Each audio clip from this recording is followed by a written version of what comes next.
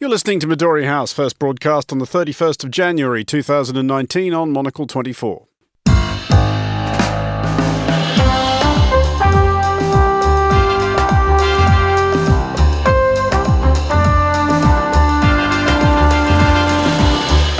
Hello and welcome to Midori House, coming to you live from Studio 1 here in London. I'm Andrew Muller. On today's show, we can't properly set up our district offices.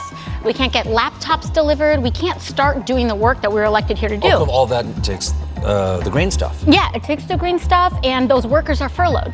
And so the downside is that we're not able to get to work as much as we want to in the beginning. But the bright side is that it gives us a lot more free time to make trouble.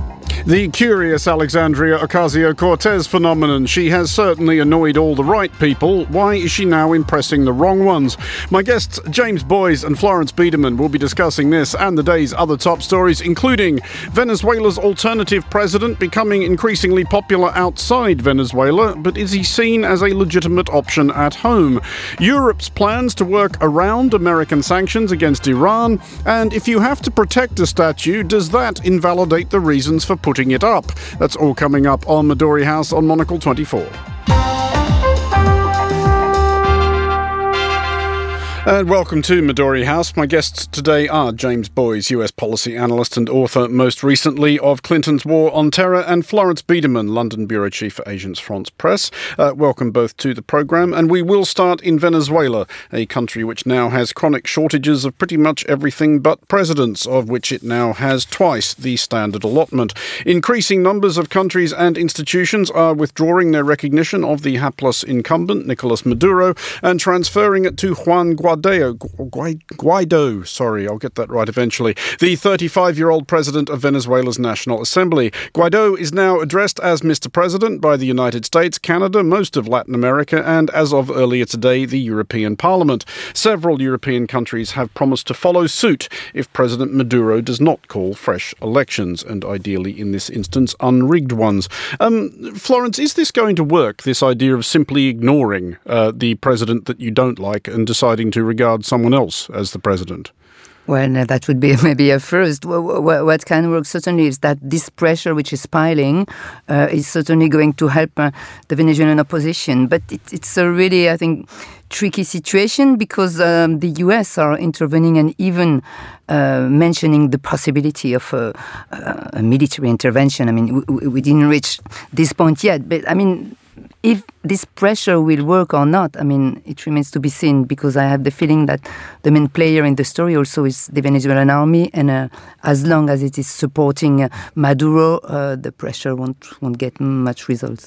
But James, pressure is clearly the name of the game here, and as I think Florence completely correctly points out, the army are probably going to be the decision maker here. So is the strategy here to just continuing to pilot on Maduro, to encourage Venezuela's other institutions, the military especially, to do what these other foreign entities are doing and give up on Maduro?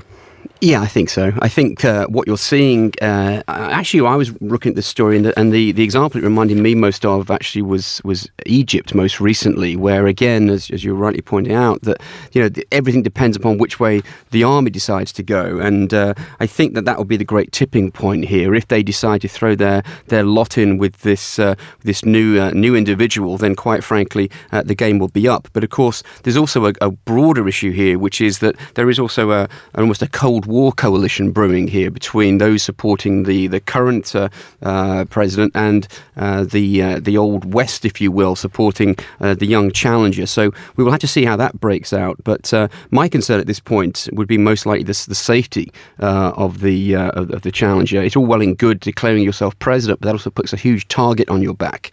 And we've already seen, for example, the Attorney General of the country trying to prevent him from travelling so that they can start investigations into this individual, which I'm sure many people will imagine might be politically spurious.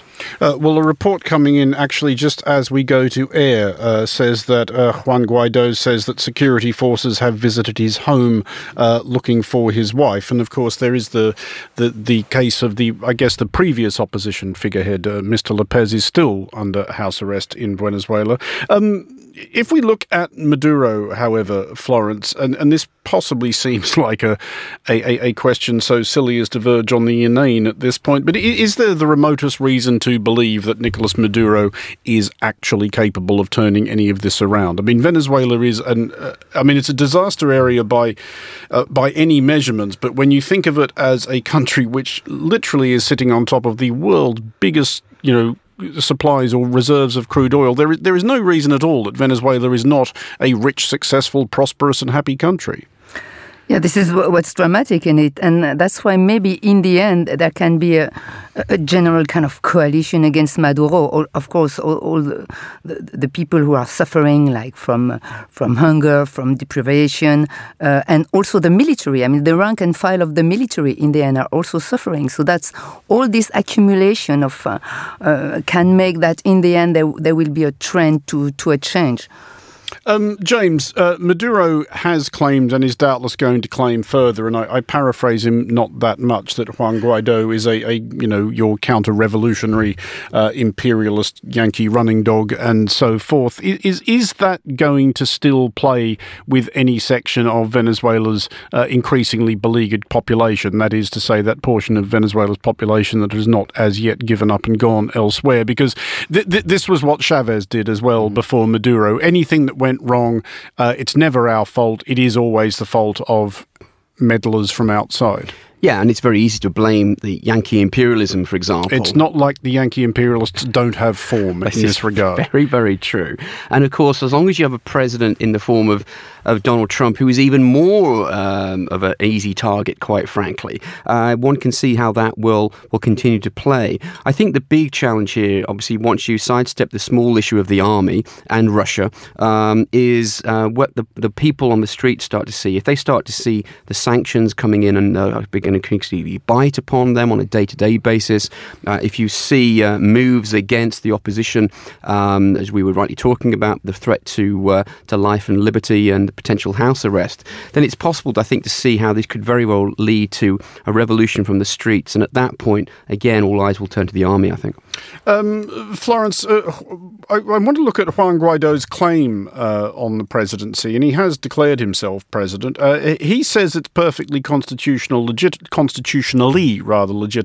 Venezuela's constitution, a small leather-bound copy of which I did buy from a street vendor in Caracas in 2007, does contain the provision that if the presidency is vacant, then the person who is the president of the National Assembly, as he is, does step up. And their claim that the presidency is effectively vacant because the last presidential election was a massive and obvious fix. So you know more than me about the Venezuelan constitution, I must admit. So you Only are the expert here, Andrew. Very small leather belt, and I confess that my Spanish is not all it might be. No, I guess it's not what is at stake, like the exact respect of the constitution letter after letter. You can decide, since the last presidential election was not democratic, then you are not really the president. I mean, maybe there would be many other countries, by the way, where there wouldn't be any more president, but that's not what at stake. What at stake is this claim of the opposition and how they can manage to finally to topple peacefully, let's say, but not quite constitutionally, I suspect, Maduro. Well, there is much more on Venezuela in this weekend's edition of The Foreign Desk, which premieres at midday on Saturday on Monocle 24. But for the moment, let's move on and look at another country cursed with a regime which regards hostility to the West as a greater priority than the enrichment of its people, and which nevertheless enjoys the affection of certain leaders of Her Majesty's opposition. Iran. The Islamic Republic is presently one of the many matters on which the EU differs with the United States.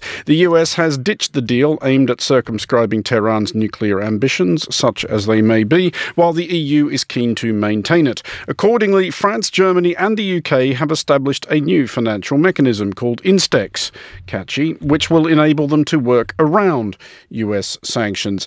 Florence, this spectacle of France, Germany and the United Kingdom cooperating for the greater good, we should enjoy it while it lasts, shouldn't we? Certainly, but the point is that I don't quite understand this system, I mean, it's supposed to go around the sanction, it's supposed to kind of facilitate a certain level of trade with Iran, but not with oil, but maybe with food. You don't really know, and you're not supposed to have any sanction from the Americans. I mean, it's really a very tricky one. I think it looks more like kind of a system to please Tehran and to make them understand that the Europeans are working somehow to keep alive the nuclear deal from which Donald Trump withdrew. I mean, to me, it seems more kind of, at the moment, a kind of an empty shell. Maybe it will be full with something, but I'm not sure it will be full with Iranian oil anyway in the end. Well, the good news there, Florence, I think, is that if you don't understand, then Donald Trump certainly won't. But James, is this likely once he grasps that the EU is doing something that he doesn't like? Is there a danger that this will just prompt him to greater extremes where Iran is concerned? Donald Trump has clearly decided he doesn't like Iran, and in fairness, there are good reasons for disliking the regime of Iran, certainly. He has also decided he doesn't like the nuclear deal, which I suspect the answer to that begins and ends at the fact that it was Barack Obama's great foreign policy moment. But is there a danger that in circumventing him like this, Trump might be pushed to more extreme action? It's possible, especially when you consider the character who's advising him on the National Security Council, John Bolton, who, of course, is a long history of hawkish behaviour, especially as long as he doesn't have to do any of the fighting himself. The idea that you do have France, Germany and Great Britain coming together in this movement is, as you rightly point out, something which we should look to, I think, as a short, shining moment of bonhomie, effectively, on the European continent. But the degree to which it's going to actually demonstrate anything tangible, I think, is going to be problematic, because it's all very well and good saying, well, we're going to carry on with this, but the elephant in the room is the fact that the United States is no longer in the room, and of course that has a huge implications. And the risk now, of course, is that by moving in the sort of like rather baby steps in this direction to try to appease Tehran, as it would no doubt be seen from Washington, is it does theoretically open up UK, French and German companies to US sanctions, which could, of course, be very problematic. And then the great question there is if the United States is already involved in a trade war with China, is that likely to then move to a potential trade war with its European partners? Florence, are we here witnessing, and you're quite right, that this proposal is opaque and dubious in many respects, but is this basically the EU, as I suspect a number of countries and institutions around the world now are, proceeding on the assumption that the clock is running on Donald Trump? He will be out, he will be gone by the end of next year, if not sooner, and they're just trying to prop this up effectively until, as the EU sees it, normal service is resumed in Washington. This is what you can understand when you look at this deal. Like as I say, you keep the ball rolling with Tehran. Like we want to maintain some kind of links with you, and with a certain expectation on who will be the next president. That can be one version, certainly. Let me come in on that if I can. If that's the game, it's a dangerous game. I think most of us sitting here in this room expected that Donald Trump would lose, quite frankly. I know we had many conversations in 2016, and there was all conversation about Donald Trump's going to drop. I remember you and I talking about the idea that he was going to drop out of the race at one point. I thought he would get beaten like a rented drum kit. I had money on Hillary Clinton to win in Georgia. Goodness me. There's an optimistic man in the room. But now he's in the office. It becomes anybody who I think is writing off Donald Trump at this point is perhaps making far too early an assumption. And I would imagine that governments across the European continent are perhaps hopefully a little bit wiser to machinations in Washington, D.C. Nobody had perhaps more vested in him losing than I, having written the Hillary Rising book. But the idea... Back to dead horse there, didn't you? Absolutely, oh yes.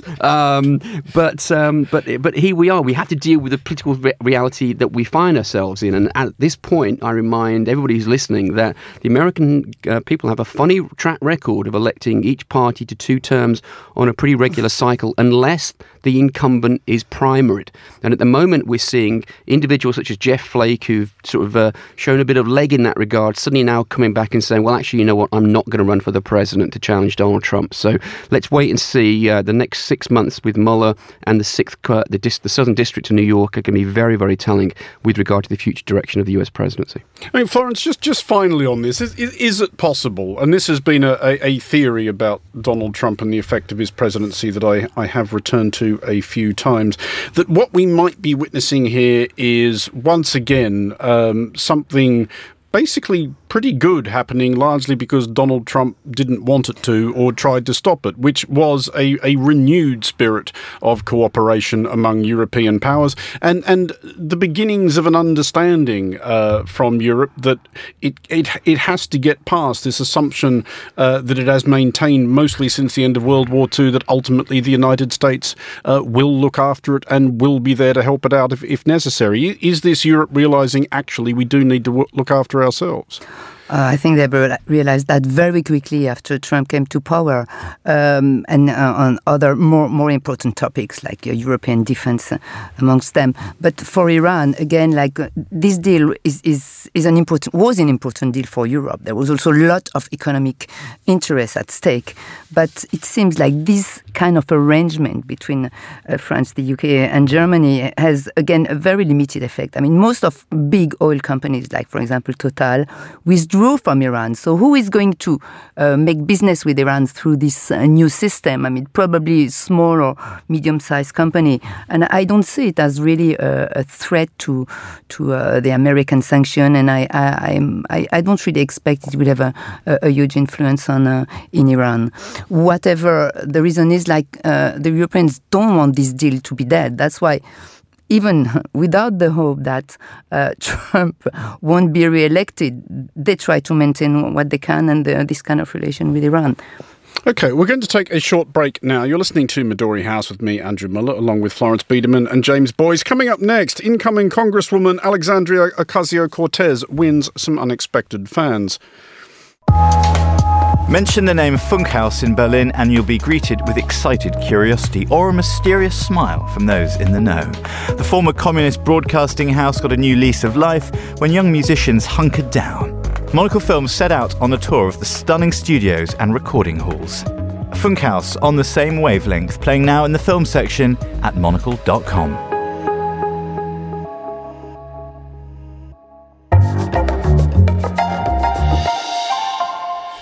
You're back with Midori House with me, Andrew Muller. Still with me are Florence Biederman and James Boyes. And let's look now towards Washington, D.C., still adjusting to the new Congress elected in November. None of the class of 2019 has attracted anything like the attention garnered by Alexandria Ocasio-Cortez, elected by the reliably Democratic 14th District of New York after unseating rusted-on incumbent Joe Crowley in the primary. Ocasio-Cortez, also known as AOC, has aroused predictable bewildered fury among American conservatives by being young, female, left-wing and of Puerto Rican heritage. She has also proved deft in responding to attacks by critics who have failed to calculate that a New York City bartender, as she previously was, might be used to dealing with witless heckling from bloviating bores. Her successes are due in no small part to her adeptness with the new media they call social. Let's have a quick listen to her rules for success. Rule number one is to be authentic, to be yourself, and don't try to be anyone that you're not. So don't try to talk like a young kid if you're not a young kid. Don't post a meme if you don't know what a meme is. That was literally my advice. And I said, don't talk like the founding fathers on Twitter. James, I incline basically to thinking she's probably a good thing. I mean, it's quite funny listening to American commentators refer to her as if she's some sort of communist when in the United Kingdom she'd probably slot somewhere on the centre-right of the Labour Party. But is she potentially some vision of a future for the Democrats? It's easy to see why I think some in the Democratic Party are looking to her with great hope. But I think that says more about the current state of the Democratic Party than anything else. We were saying before we came on air, the dearth of new, young talent coming through in politics, frankly, on either side of the pond, is appalling, quite frankly. And if I was a teenager or something in my early 20s, which I wish I still was, then this idea that, who on earth do you look to? Well, at least with this individual, there is someone who is maybe a kindred spirit. I think, however, we need to get a little bit on top of this before we get too carried away. As you rightly pointed out, she comes from a reliably democratic part of the country. She does have an interesting story to tell. But this idea that she's almost positioning herself as the heir apparent to Bernie Sanders in terms of this idea of being a social democrat is probably not the way to move forward to get mainstream support across the country and to gain a future political role. Where you go as a very, very junior member of the House of Representatives in her situation, I think is difficult to tell. Many people in Europe, I think, well, an obvious springboard is to the Senate. Well, the Senate is a very august body. There are only two openings up within New York. They're not opening up anytime soon. So quite frankly, where she goes is anybody's guess. The risk for her, I would have thought, is that she ends up, with all due respect to her, running her mouth off a little bit too far, saying something that becomes problematic, that becomes difficult for her to walk back from. And I think that the opposition would be wise, if you want to view it this way, to basically give her a big microphone and let her keep talking and talking and talking. And at some point, I dare say, she'll say something that will be very problematic for her future. Florence, how do you see that she's managing the balance between, I think it's fair to say that far more attention is being paid to her as a personality and as a character as opposed to any of the policies she's attempting to interest people in. How do you think she's managing that balance? Is she actually getting a message across? She is certainly a master of social networks. Like, she managed really to be world famous with the controversy around this short video where she's dancing on the roof of a school, and people try to criticize her because of this, and then she managed to revert the situation and to present herself, as she said before, like someone genuine, authentic. So I mean. I don't know what will be her career, but this phenomenon you see in many countries, like the youngest MP or the youngest congresswoman, etc. You have some spotlight on her, on him for a while, and yes, very often, I mean, they don't make a big career, except in certain countries like Austria, for example. Well, indeed. I mean, this is why I don't even think people should be allowed to vote until they're 49. Never mind stand for office. James, I mentioned in the introduction that she has acquired some unlikely fans. How surprised are we that Steve Bannon has spoken approvingly of her, if not necessarily her politics? Is he therefore perceiving something of a democratic answer to Tea Party populism? I think there's two things here. First of all, what they're admiring in her is not her politics, but the way she's approaching politics and the way she's using social media. So they recognise, I think, a kindred spirit in terms of, someone who is able to use a new medium effectively and do it very effectively. That is a million miles away from saying they agree with her politically. But just as you saw 2 years ago, you saw the very strange situation of people who were supporting Bernie Sanders in the primaries when they realised that he was not going to be the nominee, turning around and saying, well, we'll vote for Donald Trump.